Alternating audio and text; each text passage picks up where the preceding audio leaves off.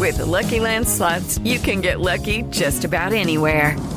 This is your captain speaking. We've got clear runway and the weather's fine, but we're just going to circle up here a while and get lucky. No, nothing like that. It's just these cash prizes add up quick. So I suggest you sit back, keep your tray table upright, and start getting lucky. Play for free at LuckyLandSlots.com. Are you feeling lucky? No purchase necessary. Void where prohibited by law. 18 plus terms and conditions apply. See website for details.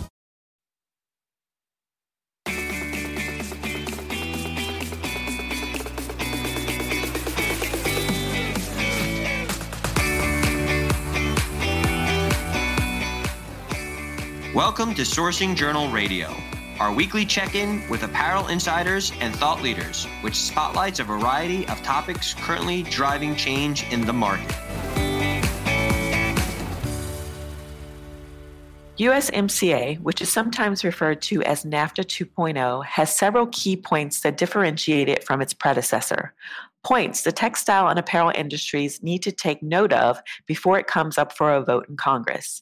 It's just one more moving piece in the ongoing geopolitical changes making international trade more challenging than ever. I'm Kalitha Crawford, publisher of Sourcing Journal, and joining me today to discuss how the U.S.-Mexico-Canada agreement could affect trilateral trade in the region is Suzanne Richer, director of the Trade Advisory Practice for E2 Open. Welcome, Suzanne. Good morning, and thank you for the invitation. Absolutely. So let's get into it, because I know that given everything that's happening between the U.S. and China with trade, USMCA has gotten maybe a little less attention than it might have gotten. So maybe you can give us a brief kind of overview of how NAFTA and USMCA are kind of different and what about it might be better for the apparel and footwear industries. Yeah, absolutely. And there are many different changes coming through this new USMCA, so I think it's a little bit more advanced than just a NAFTA 2.0. But I think it's important at this point in the time frame to first recognize that Mexico has embraced this and already ratified this free trade agreement. Canada is anticipated to ratify it in early September, and hopefully that's going to be the nudge needed to confirm and complete it in the United States in 2019. But overall, there appears to be a great deal of support for this agreement from multiple industries, including textile, apparel, and footwear. And some ways in which I believe the USMCA is going to be better for these industries includes new provisions that will look to increase North American production. Certainly, it's going to strengthen the customs enforcement, but it also means transparency in the process. And it should also facilitate increased cooperation on issues related to these industries as well. So I think these are all positives across the board for textile, apparel, and certainly footwear. Okay. And rules of origin has been a hot topic again, given everything that's happening with trade in general. What can we expect under USMCA in this regard? Well, it's always imperative that a company that's currently qualifying under NAFTA look at and review the areas in which they're currently benefiting, and then, of course, look at and see what the expedited or the changing rules are going to be within those industries. So I think it's so far considered to be a fair and balanced trade agreement for these two areas. But I think you also have to focus in on certain provisions. For example, we're going to see greater impact on made in the USA in terms of fibers, yarn, and fabrics. You're going to see some tightening of the rules, meaning when we qualify something under NAFTA, the same concepts will apply to the USMCA, such as tariff shift and regional value content. So we may see some tightening in the areas of qualification when using narrow elastic fabrics, for example, or sewing thread or pocket bag fabric. So I think some of these new chapter provisions are going to be stronger than in NAFTA. And again, you're going to look at incentives for increasing inputs or raw materials from North America overall. And as I understand it, one of the potential drawbacks of the new agreement is the end of the Kissel Amendment, which was a NAFTA exception on qualifying certain products as quote-unquote American for government contracts. What is that going to look like under USMCA, and what do we need to understand about that? the concept of American or made in America is already complicated by many different pieces of legislation. We have made in America, by American. And the Kissel Amendment, which was passed in 2009, actually restricted what the Department of Homeland and Security could procure in the textile and apparel world, for example, such as uniforms or other textiles with certain exceptions. And so as we see the USMCA roll out, there are anticipated changes on how this will impact the Kissel Amendment. And one, I'm just going to pull it right out from the U.S. Industrial Fabrics Institute, which stated that this Kissel Amendment loophole closed what they call the Kissel Amendment by American law for textiles that already applies to the Department of Homeland and Security. Again, it's very similar to another piece of legislation called the Berry Amendment, which requires that textile products used by the military be manufactured with 100% U.S. content, with very limited exceptions. So because of the technicality of all these different pieces of legislation, one should look closely, if they're currently utilizing the Kissel Amendment, you should look closely at the regulation overall, first and foremost, to confirm if you've been in compliance today, and then look at the anticipated changes and how that might further restrict your ability to produce something, a textile or apparel article that could be used by the government under these rules. Speaking specifically about how goods are classified in general, I know that, again, that's another big thing that companies are looking at as they're kind of looking at other places where they could source. What are going to be the penalties? What are the risks associated with misqualifying goods going forward?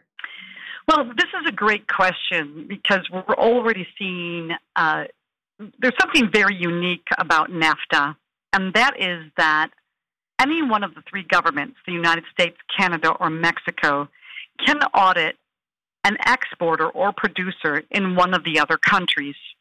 This is the only free trade agreement that allows that. Any other free trade agreement between the United States and another country leaves the enforcement and jurisdiction solely in that single country. So we've seen an increase in NAFTA audits in the last 2 years by, let's say, by Mexican customs of a U.S. exporter or Canadian customs of a U.S. exporter and or a producer. So it's anticipated that these types of enforcement activities will continue under the USMCA. Now, bringing that back to the concept of classification, there's sometimes misunderstanding about the word free, like free trade agreement, meaning everything's free if it just comes from that country.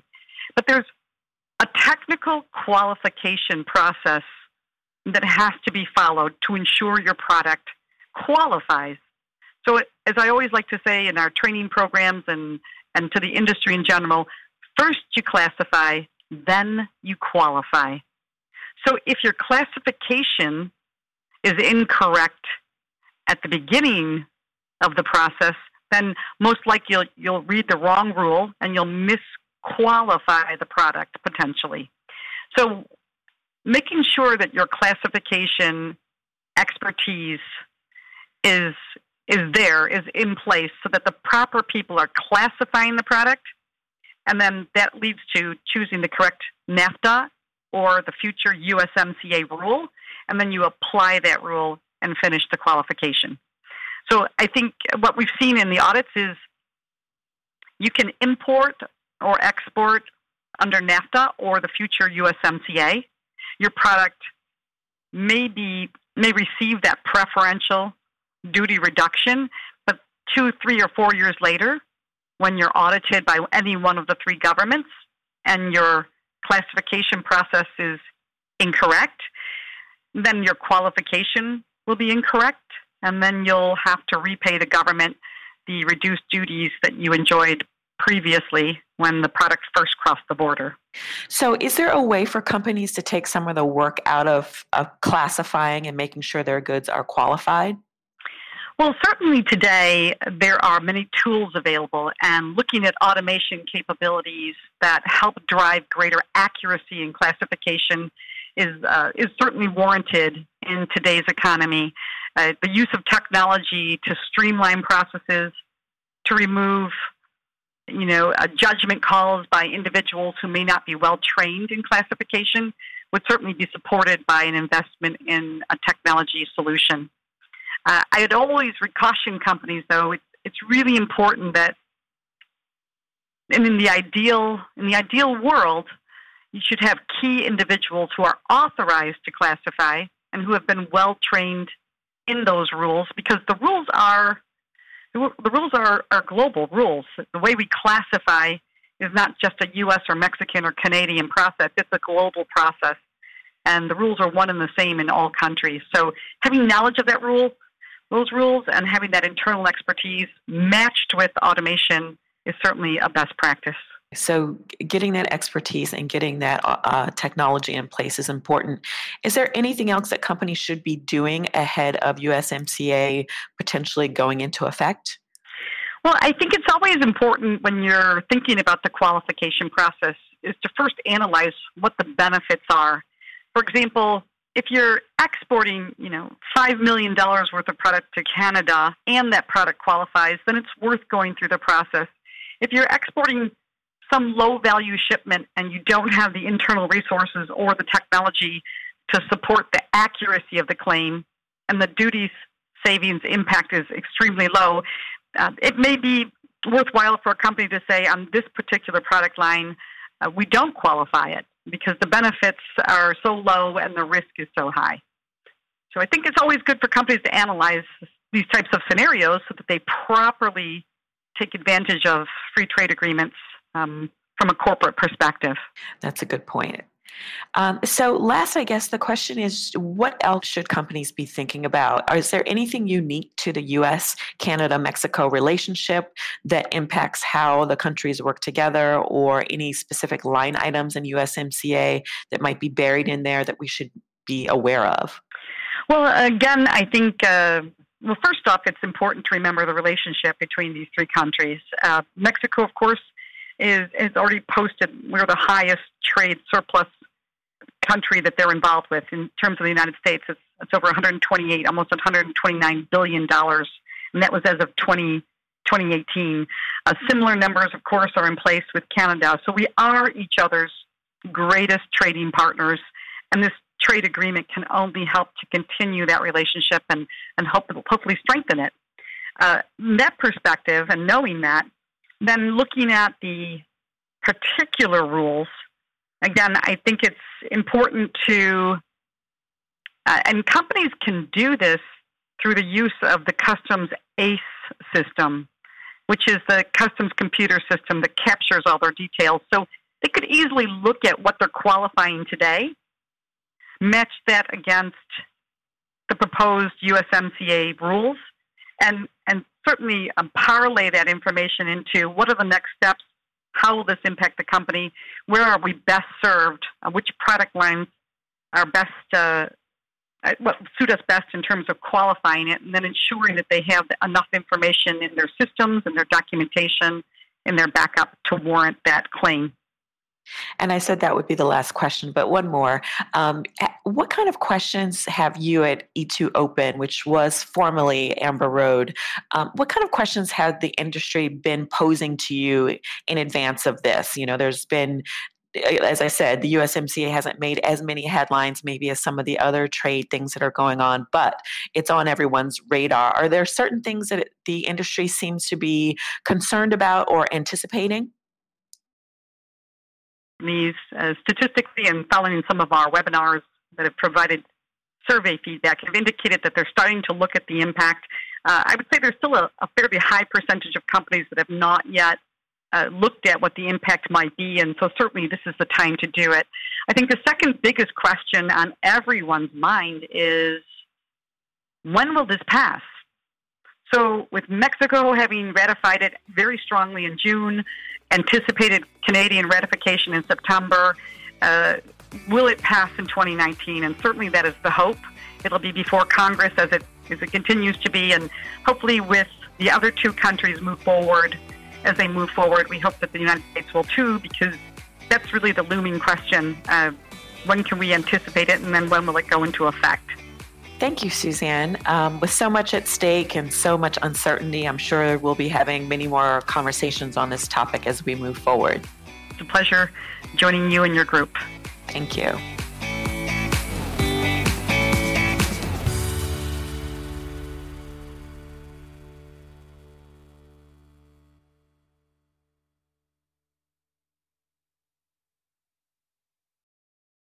Hey guys, it is Ryan. I'm not sure if you know this about me, but I'm a bit of a fun fanatic when I can. I like to work, but I like fun too. It's a thing. And now the truth is out there. I can tell you about my favorite place to have fun. Chumba Casino. They have hundreds of social casino style games to choose from with new games released each week. You can play for free anytime, anywhere. And each day brings a new chance to collect daily bonuses. So join me in the fun. Sign up now at ChumbaCasino.com. No purchase necessary. VGW Group. Void where prohibited by law. See terms and conditions. 18+.